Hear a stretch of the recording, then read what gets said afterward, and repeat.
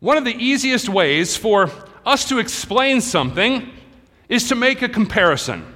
Now, if you were to try a new chocolate and then explain it to a friend, you might compare it to another standard and then either expand upon why it is better or worse.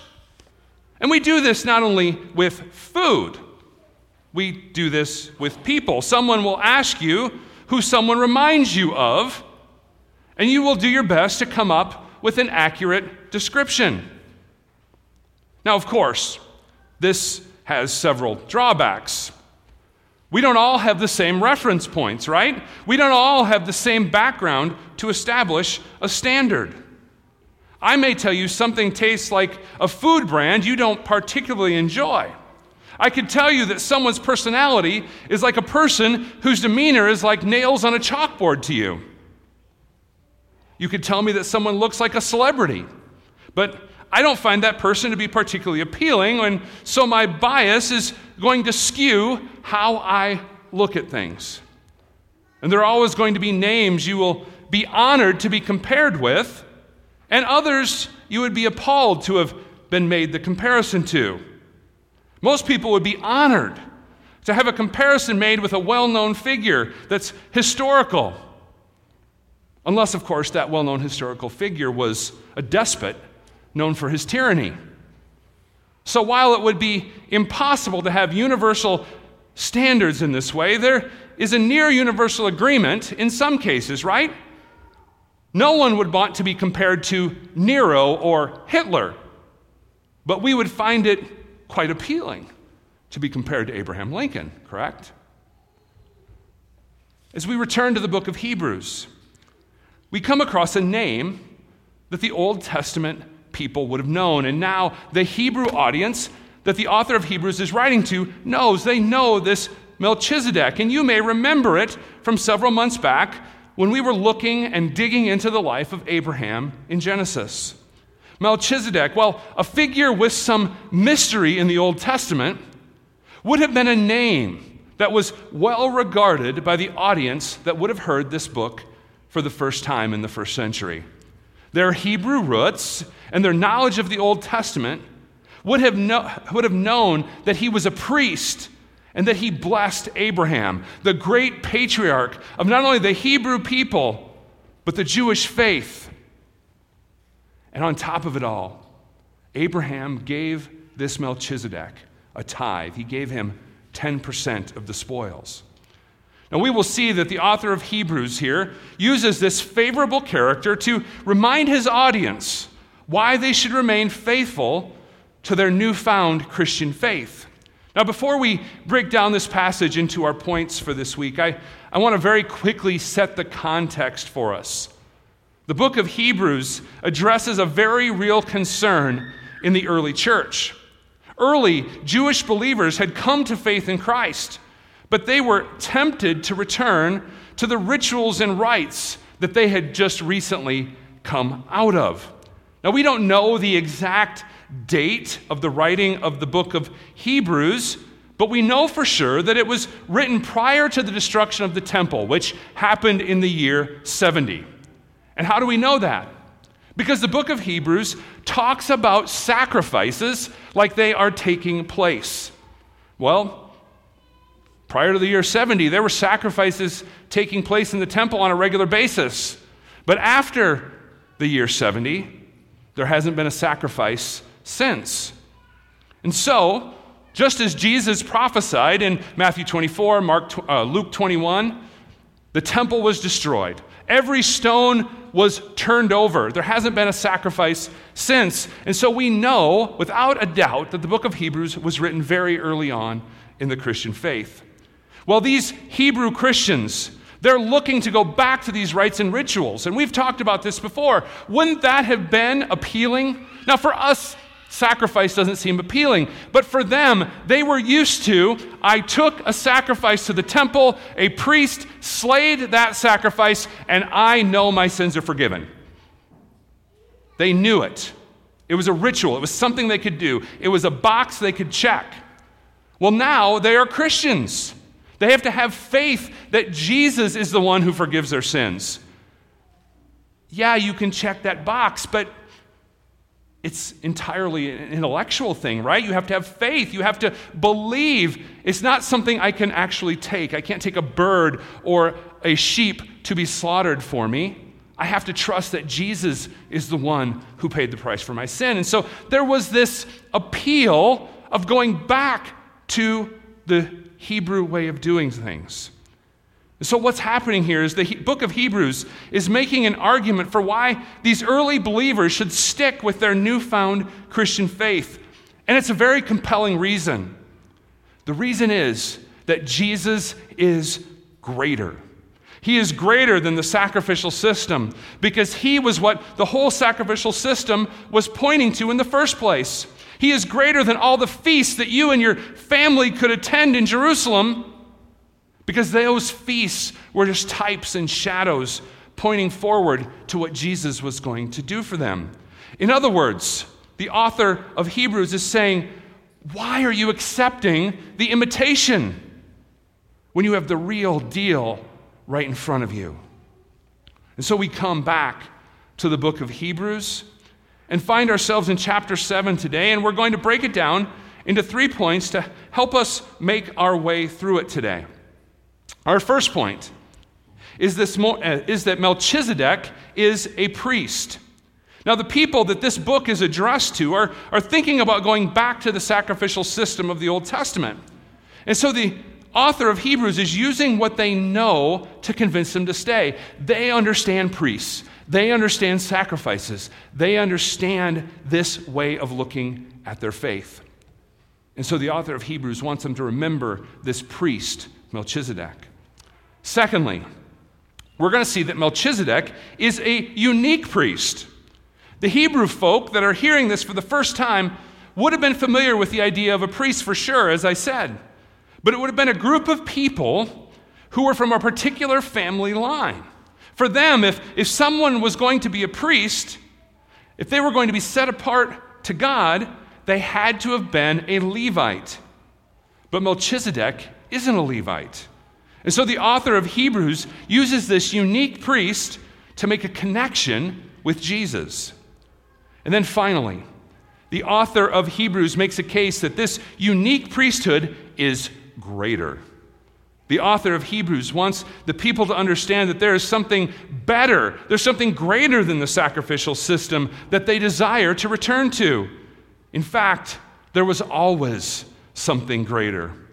And this incident we're looking at with Abraham and Melchizedek foreshadows and points forward to this greater thing. It points forward to the Lord Jesus Christ.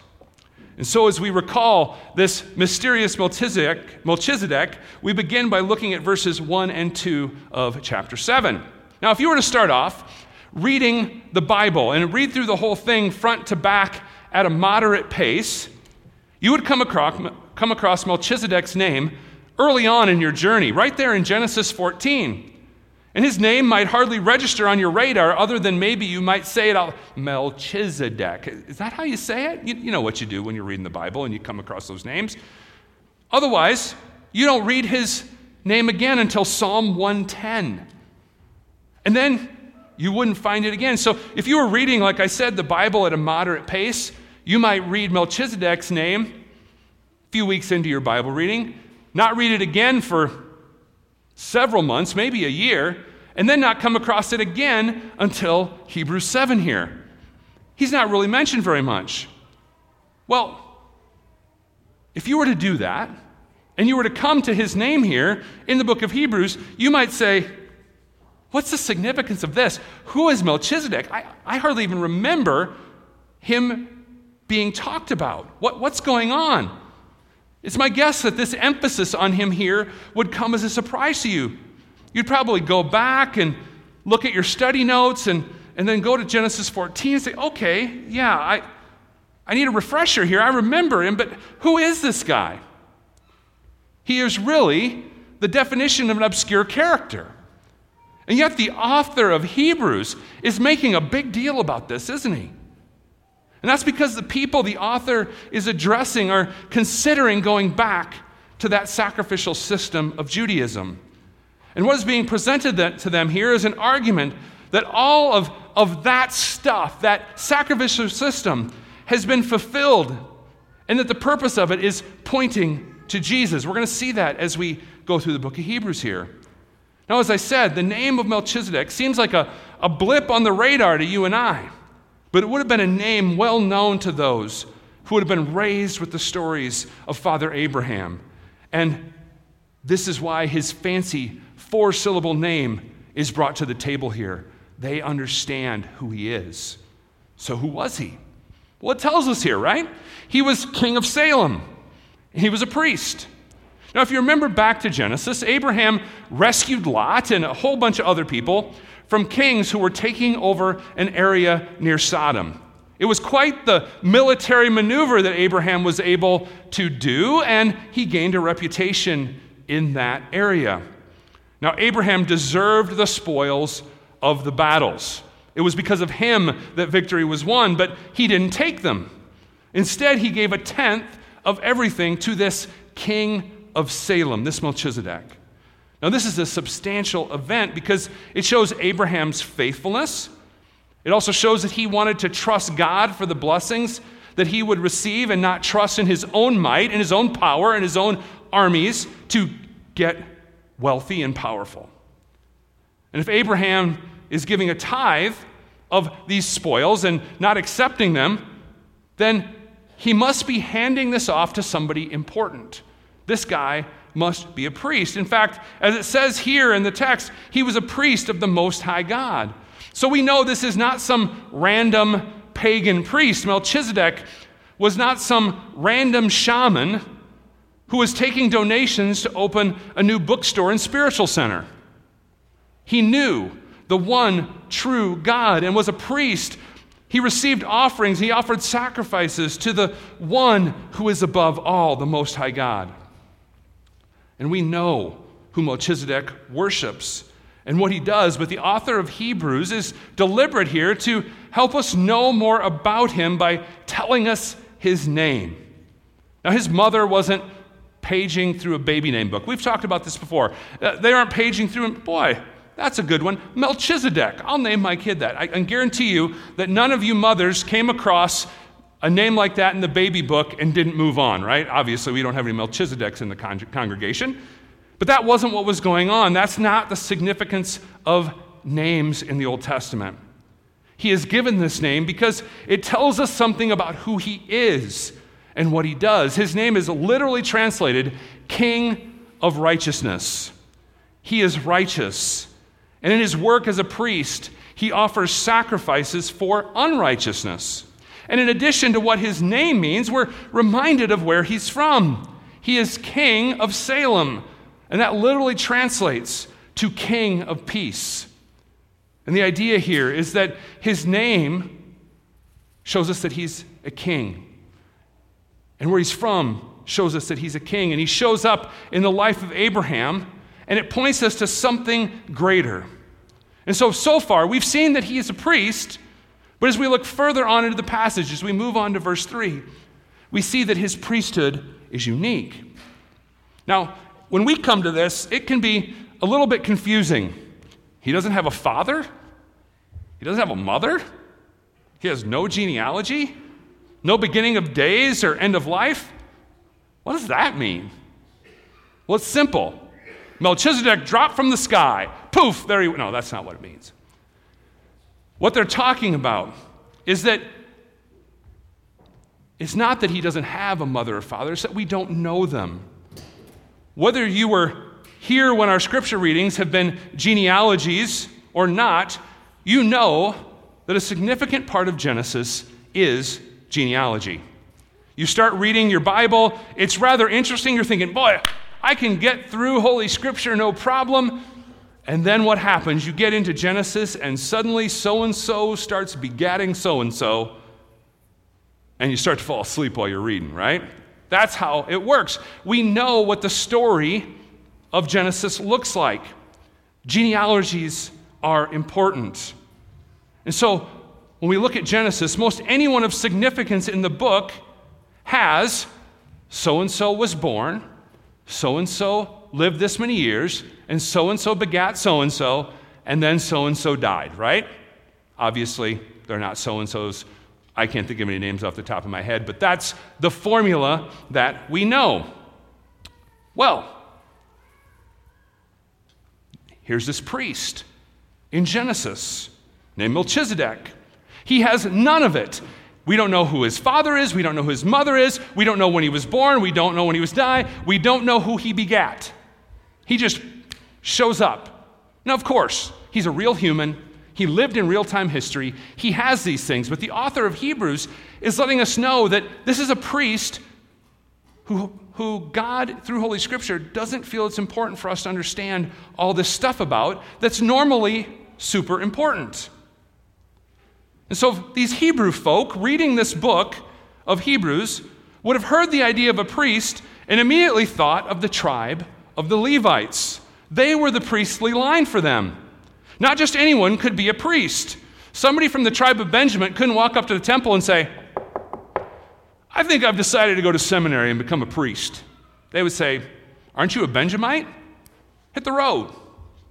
You had to be of the tribe of Levite. Your genealogy had to match up in order for you to be a priest.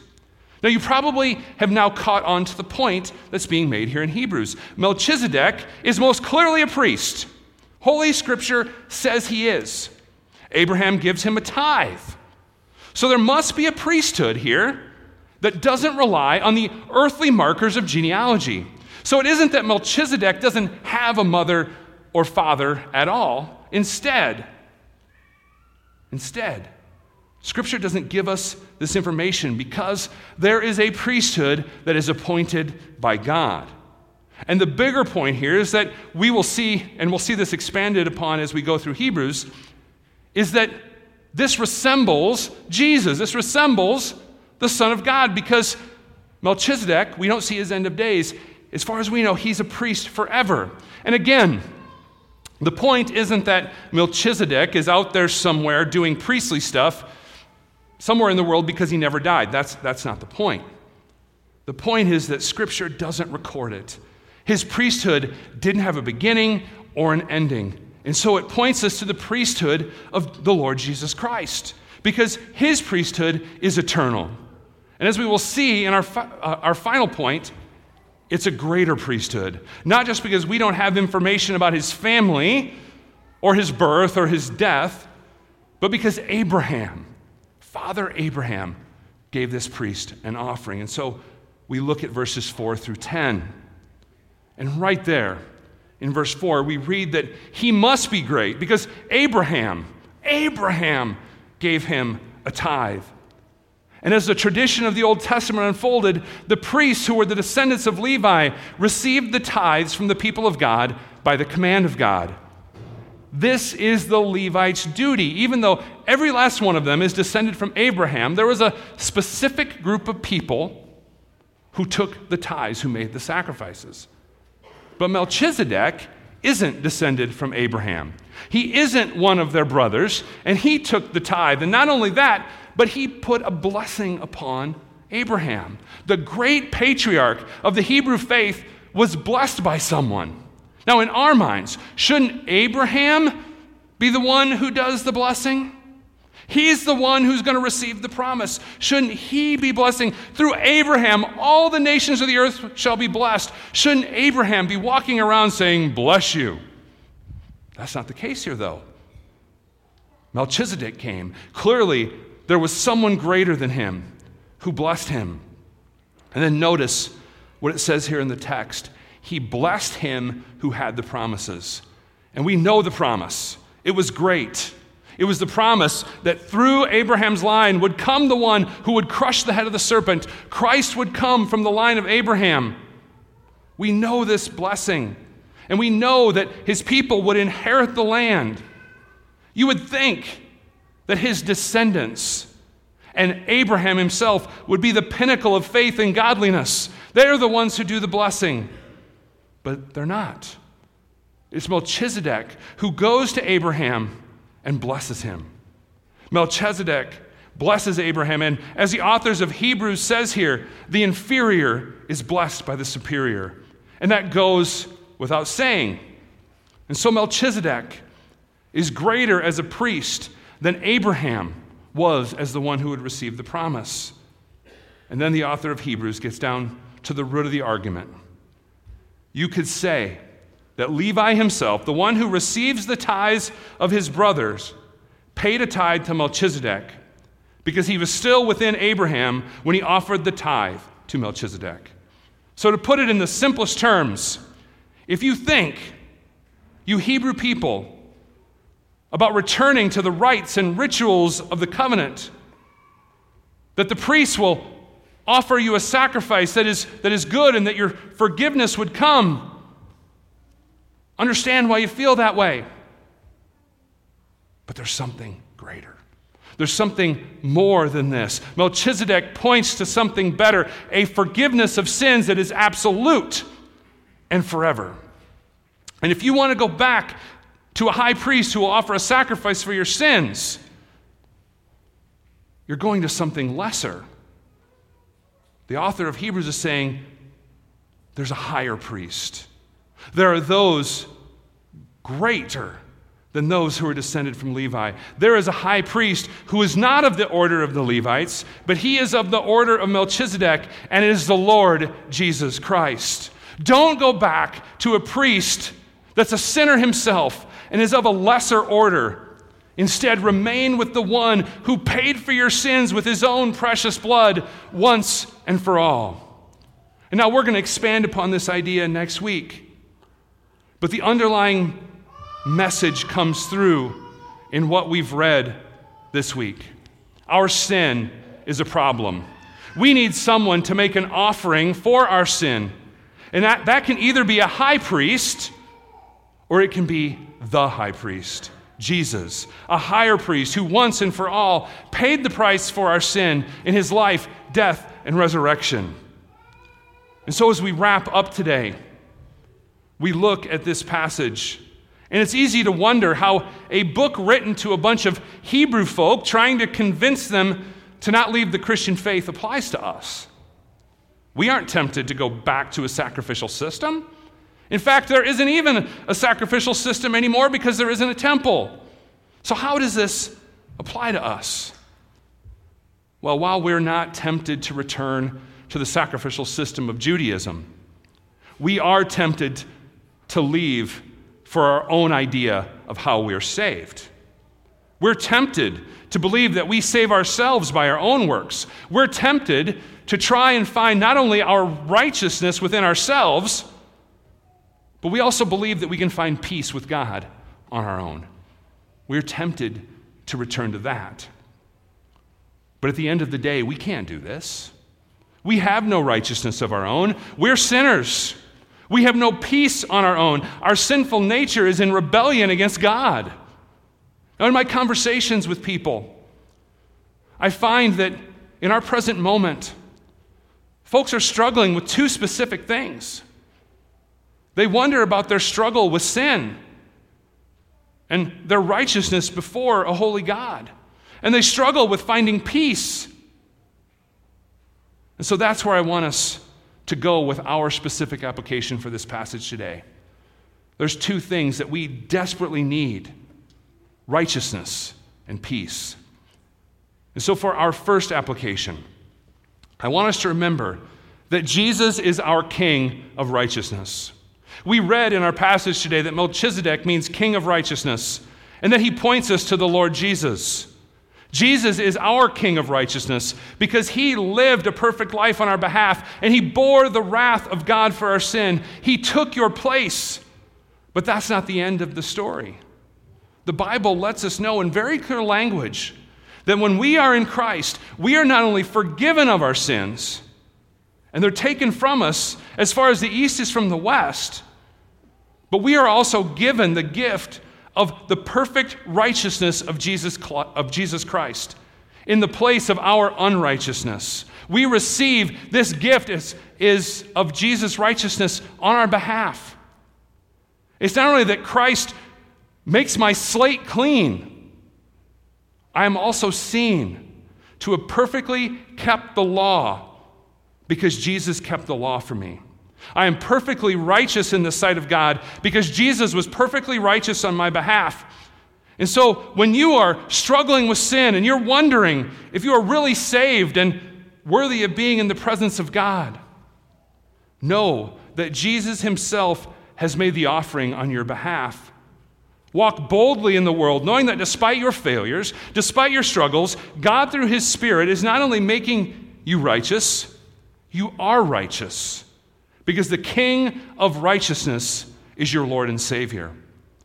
You have his perfect gift of righteousness. And secondly, remember that Jesus is your King of peace. When the world is in turmoil, it's easy to wonder, what is going on?